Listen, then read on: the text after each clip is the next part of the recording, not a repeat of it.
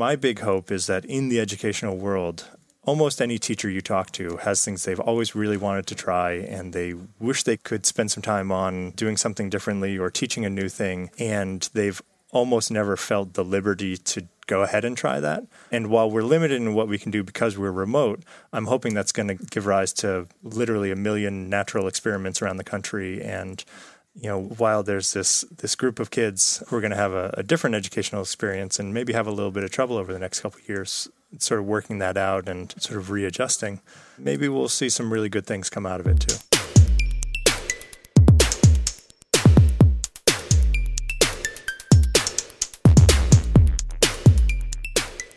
Hey everybody, this week's episode is brought to you by Couchbase. Couchbase is an open source, NoSQL document and key value store database. It requires no external cache, supports SQL and analytic queries for JSON data, and Couchbase supports technologies like Kubernetes, Java, .NET, JavaScript, Go, and Python. Download it today at couchbase.com/Stack Overflow and let them know we sent you. Hey everybody. Hey. Welcome to our third recording session in a week's time. Working We're pumping remote, it out. Stack Overflow in exile. So yeah, it's Friday morning. We are recording a new episode, and we published a new episode this morning. So that's fun. I have some exciting news that will be live by the time this episode goes out on Tuesday.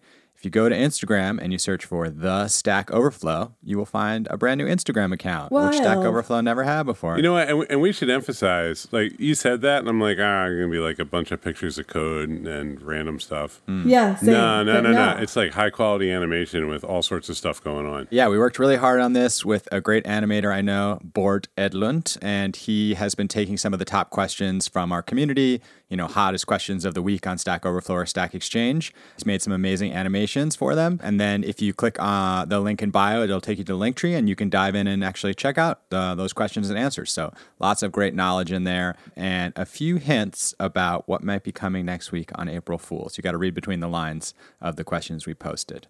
But yeah, we're excited about it. We think it's a great way to showcase what's going on in the community. And, it kind of just doubles up on what we've been doing with the newsletter where we share questions. We try to share questions once a week on the blog with Stack Overflow Knows. We use that hashtag on Twitter and Instagram now. So if you have a question you think is great and you want to share with us, just use the hashtag Stack Overflow Knows, and we read through that every week. And, we shout out the lifeboaters on this show. So I think we're trying through our editorial efforts to give a little love to the community. And we're almost at 1,000 lifeboats, y'all. It's going to happen soon. We're going to have that party. Wow. It's also exciting. I mean, I know Instagram is just getting started, but it's probably a really good time to get in there. Yeah, people are extremely online at this moment in time. So yes, consumption is up. And so we hope everyone is safe. Our thoughts and prayers to the folks fighting the pandemic on the front lines.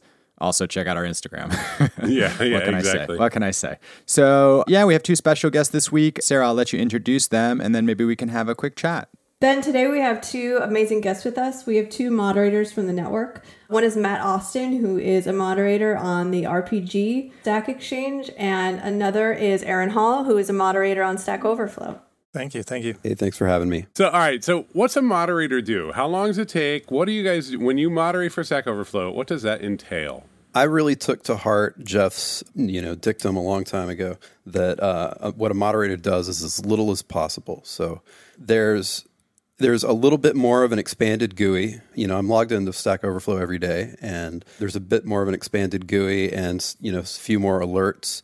And I just check out the alerts when it makes sense to do that.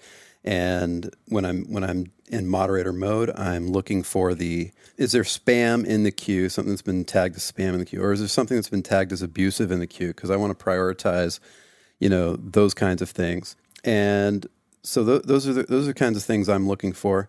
I'm also in chat, and I'm also looking for, are there flags, popping up in chat at all? Most of the time, users aren't quite calibrated, so we can just dismiss the flags, but sometimes they're serious, and you need to talk to somebody and have a serious conversation. So that's what I like to do. Is, if possible, I like to have a serious conversation with the users when I need to, as opposed to just pushing a button. All moderators are different, and, other moderators are probably spending a lot more time in the queues than I am. So I'm probably not the, exemplary Stack Overflow moderator. The other ones are probably working those queues much harder than me.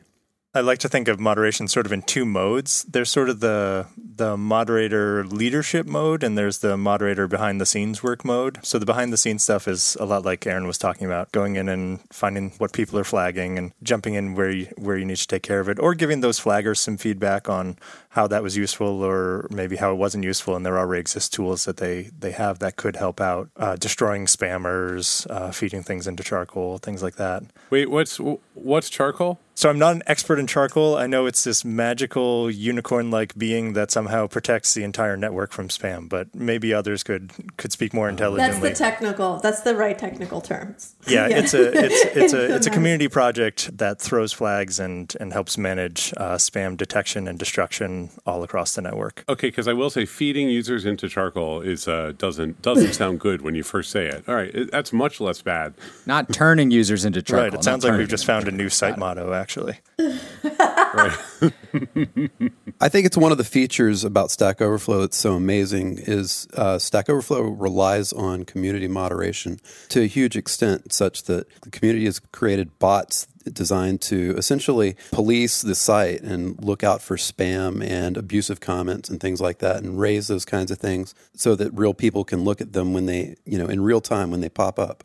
And so I think it does a really good job at not just cleaning up those kinds of things, but also discouraging that kind of activity in the first place. Because, when you do something and it's immediately, addressed, what's the point in doing it again? So I think it creates huge value for the site and for Stack Overflow, the site, and for all the users. Just makes the site better for everyone. That's sort of the technical side of the moderation. And then on the leadership side, I think it's really important for all moderators to remember that everything we do has this big blue diamond attached to it, and it stands out there, and it's very noticeable to other users, and it sits around for years. So every comment we leave, every conversation we're having in chat, answers we post, these should all be modeling good things. They should be calling out good behaviors by other people. One of my favorite things to do is to just ping someone in chat and say, hey, I think you did a great job with that. Thanks so much for helping. Or star something that someone else is doing. Bring up a meta post that talks about some of the good stuff that the community is doing. Those are the two modes that I think of moderation in. Matt, can you tell us a little bit about, so most people here are familiar with Stack Overflow that are listening to the podcast. Can you tell us a little bit about the RPG community and what that's for and what the folks that are involved are like? Sure. So first, I guess we should make sure that people are aware there are two sites in the network that deal with RPGs. One is RPG Stack Exchange, which is the tabletop role-playing games. This is your Dungeons & Dragons players or your Savage Worlds, people playing different Fate variants. This is gathering around the table in the basement with your friends when you're 10 years old, or this is Sheldon's living room table. And then, of course, there's the arcade site, the video game site, which also has a lot of RPGs. So sometimes we get a little bit of confusion there, and the two sites end up migrating a good number of questions back and forth that were actually destined for one or the other, but landed on the wrong site. What percentage of your moderator job is migrating sites to the other RPG?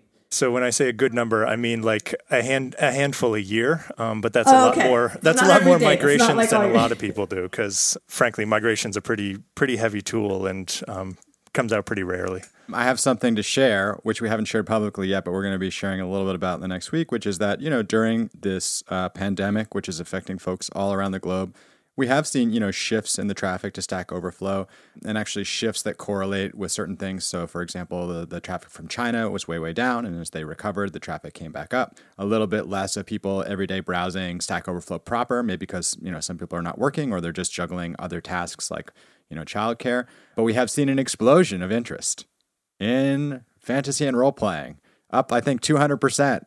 An explosion of interest in biology, not surprisingly. So places like that suddenly are getting a lot of inbound interest as people have a lot of questions. They dust off their tabletop games to get through this quarantine, or they want to understand how, proteins and RNA work so they can learn a little bit more about what we're battling here. And wait, since we know there are two, Matt, which one is yours? So I'm with the tabletop group. So rpg.stackexchange.com or... Yes, exactly. rpg.stackexchange.com, okay. And that's your tabletop role players. And that's one thing that people who use Stack Overflow a lot or land on it when they're Googling things may not realize, that there are so many of these hobby sites around. I'd imagine as time goes by, movies and TV and arcade and bicycling and DIY Stack Exchange, as people are finally getting around to rewiring that lamp in their closet or whatever. I'll read you a few more. These are pretty funny. So actually, the fastest growth is academia. So this is people whose probably school has been dislocated. They're not able to talk to a teacher or classmates, so they're all in there. Or maybe they're trying to figure out how they're going to keep their PhD running. Biology, genealogy, gaming, math, educators, board games. And here we go. Skeptics, way up. Poker, way up. I mean, I'm looking at some RPG questions. We should just read a few because they're great. Like, are half-elves supposed to have a slender build like elves, or are they supposed to have a build that's intermediate between humans and elves? Okay, question mark, bracket 5e. What does the 5e mean? Yeah, so it means 5th edition. The common tagline is that it's the 5th edition of the world's most famous role-playing game, or the world's most popular role-playing game. Dungeons & Dragons, a couple years back, released its 5th edition of the rule set. So a lot of our questions, off the top of my head, I'd say maybe 2/3 of them, if not 3/4, these days are about Dungeons & Dragons 5th edition. Got it. We do answer questions about literally thousands of different role-playing games that are out there, but between D&D and Pathfinder are the two giants, both because they are popular and because they're pretty rules-heavy compared to lots of other role-playing games. So there are lots of little niche things to ask about. I'm seeing you're on your way to 16,000 tagged questions with D&D 5e, right? So, that's your leader. Yeah. Although, monsters are in there. This is good. I'm into this. I mean, I check the hottest questions from around the network every week, just looking for fun stuff to put on the Stack Overflow nose. And there's always something, if I have a level 3 fire shield and I'm fighting an ice dragon, what exactly is the stuff Look, like that. Here's how can a unicorn establish a foreign location as its own lair when it's already the lair of a lich? And I'm like, this is what we just talked about with that spam tool. Like we're already halfway there. Yeah, you thought rent control was confusing. That's actually hot network questions is how I ended up getting to RPG, because I was arriving at Stack Exchange just like everyone else in the world. I Googled some question about how to format something in tech or to what function to use in MATLAB. And after a couple of years of that, I happened to notice this little sidebar, and there was an icon of an icosahedron and some question about whether a half-elf, half-dwarf can exist. And I said, of course it can't. And I ran over Welcome home. So cool. So wait, what do you do on the tech or math side when you're not playing board games, if you don't mind sharing? That's fine. I'm actually a math teacher at a private high school. And so, like everyone else who uses tech, I always know that there's a way to do it, and I have no idea what the way is to do it. So I Google whatever it is, and I land at tech.stackexchange, and someone says, hey, there's a package for that. And I go install that package, and now it works. What's changed now that you're home? Are you on the network more? Are you on the network less? Are you seeing an influx of questions? Has anything different? So influx of questions, I've sort of been watching that, and I took a look at the statistics, and I was surprised to see not much change. I don't know if there's a lot of people who can't and a lot of people who now have a lot of free time and it's balancing out, but we didn't see too much of a change. And then as for working from home, I'll fess up, I was actually on spring break until today. Today's my last day of spring break, so my schedule hasn't actually changed yet. Starting next week, things get crazy. What about you, Aaron? So I got released from my job about a month ago, and so I was already heading this way. I started some graduate school classes. I started a master's in stats at CUNY Baruch. We've gone to doing that all from home. So here I am locked up in my apartment 24/7, basically. And I get up. I wanted to do streaming for a long time. I got to get my. When you work for a large corporation, you have to have the blessing and permission of your bosses to do that. So, and of course I didn't. So I now give myself permission. And so I'm just, putting myself out there on Twitch right now, streaming like all day long. And so if anybody drops in on me and asks me a Python question, it's perfectly fine with me. They can totally derail whatever it is I was working on, and happy to do that kind of thing. How do they find you on Twitch? Yeah, so they actually hid me in the for the first 2 weeks. They completely hid me in the rankings, not in the rankings, in the sorted lists of people who are live. So recently, they've actually started putting me in the list of people who are live. But I think it makes sense because when you're just starting, you're not sure what to do, and are you going to eat on camera, and are you going to be a jerk a little bit, and you don't want to run? They don't want you to run users off. It's a little bit like, I guess, Stack Overflow in terms of we start people off with lower permissions and lower privileges, and then slowly elevate them. as the algorithms make sense. And so in Stack Overflow, it's very transparent. On Twitch, it's very opaque. It's a little different. And I was very frustrated with the opacity. That makes sense. Yeah, we've been trying to do it for a long time at my jiu-jitsu academy, and we don't have a lot of viewers. And it's tough to know when you're going to get surfaced or why. Also, like if you have certain music playing in the background, they'll mute it, right? Are you familiar with this? Like you have to have royalty-free music, which can be very frustrating. Yeah, I tried to get a YouTube stream my first day, a YouTube playlist of royalty-free music. It's what it said, but when I finished streaming, then it said parts of it were muted because they violated copyright somewhere. I don't know. So, anyways, I haven't been using that kind of music. I've got an idea for a Haskell project to generate music based on the colors and textures on my screen, and so I think that's like one way of doing the music thing, but I have been going music free since then. Very cool. So I guess, are you seeing new things across your communities? Are there new moderator duties that are popping up as this sort of unprecedented event is happening, or is it business as usual? Feels like business as usual to me.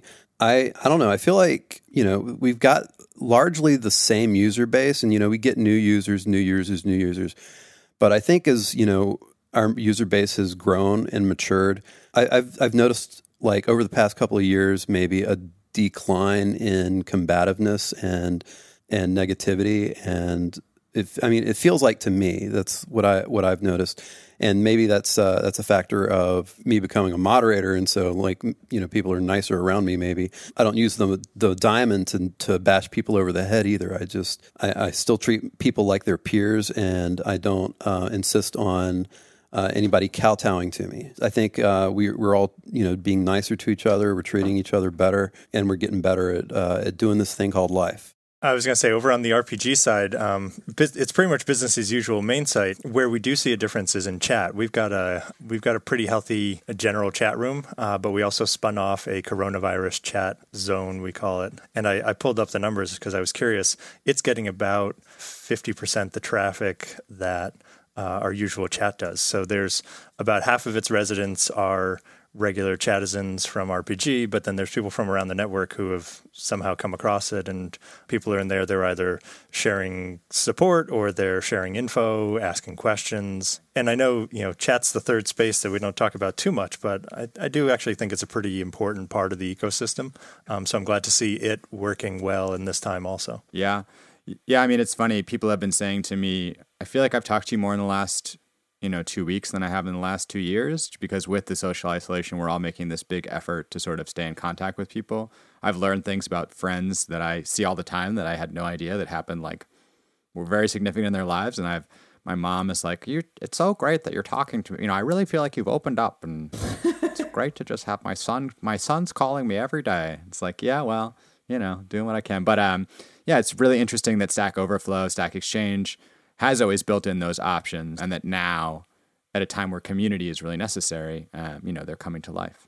I'm going to put you on the spot and ask you both if you've ever had to make a tough call as being a moderator, if you've ever on the edge about something, or if you ever had to, if there's ever anything that felt to you like something that was a really difficult thing to do or a tough decision to make. No is an okay answer. No, there have been hard calls. I think for me, the hardest thing, because I tend to be a little bit of a temperamental sort, is recognizing when someone's getting under my skin and asking one of the other moderators to step in, or just to keep an eye on things, to say to someone, hey, this person's really bugging me. I'm going to try and stick with it, but do you mind, make sure to tap me on the shoulder if you think things are going off the rails. That makes sense. That sounds like my parenting strategy. I think it can be tough to keep your finger off the button when people are provoking you. So it's good to have other moderators to talk to and maybe even vent to. We had that last year sometime, I think, recently. I vented. They were all like, Aaron, you're wrong. You can't suspend that user. You can't do that. And I'm like, yeah, well, blah, blah, blah. This is what I think. And they're like, no, but you can't do it for real. And I'm like, okay, but I'm just venting. They're like, vent acknowledge. Sometimes you need that. I'm like, thank you. Yeah, it's so interesting to me, the growth of Discord. I think that's such an interesting company, and they sort of came around as a way to do live chat that could be spun up really quickly and became super popular in the video game world, but now are just used for a million things. And it's fascinating to me to have that sort of optionality where it's like, oh, we need a place to vent. Or like, I want a place where I can just go say what I want to say and other people are going to say that too. But also in this way where it's like that room could exist for 24 hours and then be gone, you know? I don't know if any of you read that that op-ed that Stanley McChrystal did in the New York Times a couple of weeks back, but it was about digital leadership, and he was talking about how after 9/11, they very quickly had to spin up anti-terrorism efforts all around the world and people working together in different theaters, and some of the lessons they learned from that and how to provide spaces like that, how important it was for people to see each other on screen and to get used to talking to each other on screen or having these many-to-many conversations that are digitally mediated, but also having those alternate spaces, if you will, your virtual water coolers, and just how essential they are. Yeah, it's been really interesting to watch my kids adapt to this. My younger son is in kindergarten and still has not found a remote learning experience that he likes at all. And his older brother is in first grade, and what he really likes is Google Classroom, where you record a video and you log it in, and then in the morning you can look at a video and respond to it, but it's kind of asynchronous. And so kids are making a video, replying to video, making and replying. And when he's on the Zoom call, it's always just chaos, and the kids feel ignored because they all want to talk to their friends and nobody can really hear each other, and the teacher's always muting different kids, and it's just like so far it hasn't been a successful experience at that age bracket. I've got 3 kids who are doing that right now, and it's worked well when a teacher's using it to check in with 2 or 3 kids at a time. That's where I've seen Zoom working well. But like you, most of what my kids are doing is asynchronous, and of course I'm watching as closely as I can what my 6th, 4th, and 2nd grade kids are doing, because I get back soon into trying to deal with high schoolers, and they have a lot in common with 6th, 4th, and 2nd graders some days. Yeah. Here's a question that may not make it on the podcast, but I'm just curious, since you're a teacher, do you think school is going to reopen before the summer? And if it did reopen or didn't reopen, like how do kids in high school graduate and move on? Like my kindergartner probably, he misses 3 months, but they'll just check him out next year and be like, can you read a little? Okay, first grade. But for a, 10th, 11th, 12th grader who was supposed to take Regents or something, what's going to happen? Are we frozen in time, or are we going to keep school moving? Yeah, so this is an interesting shockwave that's going to percolate through the educational system for probably the next 15 years or so, because is the way I imagine it. As to whether or not schools are going to open back up, I think you could see some opening back up in 3 or 4 weeks. You could imagine plenty being closed until June. And by closed, I mean, going remote. But we all understand in the educational world that going remote means we are not going to do what we did while we were there. It turns out that gathering people together in a place to do a specified thing that is designed for that place and that time can't just very quickly and easily be shifted over to some other space and some other support system. So how much are we going to get through? I know as a high school teacher, I'm not too worried about that. We're looking at what do we really need to make sure kids have going into the next year. But we also know that the next year could have some of these little waves coming through it too. Yeah, I know after 9/11, Meetup was invented, which is, a big thing in the 2000s. And I feel like the next startup is going to be like everyone get in the same place and hug or something like that after this is over. .org. Uber for hugs. Well, it might not be .org, but .info or .guru. Or, .blockchain. Yeah, exactly. .horse. You know what I found the other day? .Best Buy. There's one URL. It's www.bestbuy. And guess where it goes? Oh, brother. Guess where you end up? Oh, brother.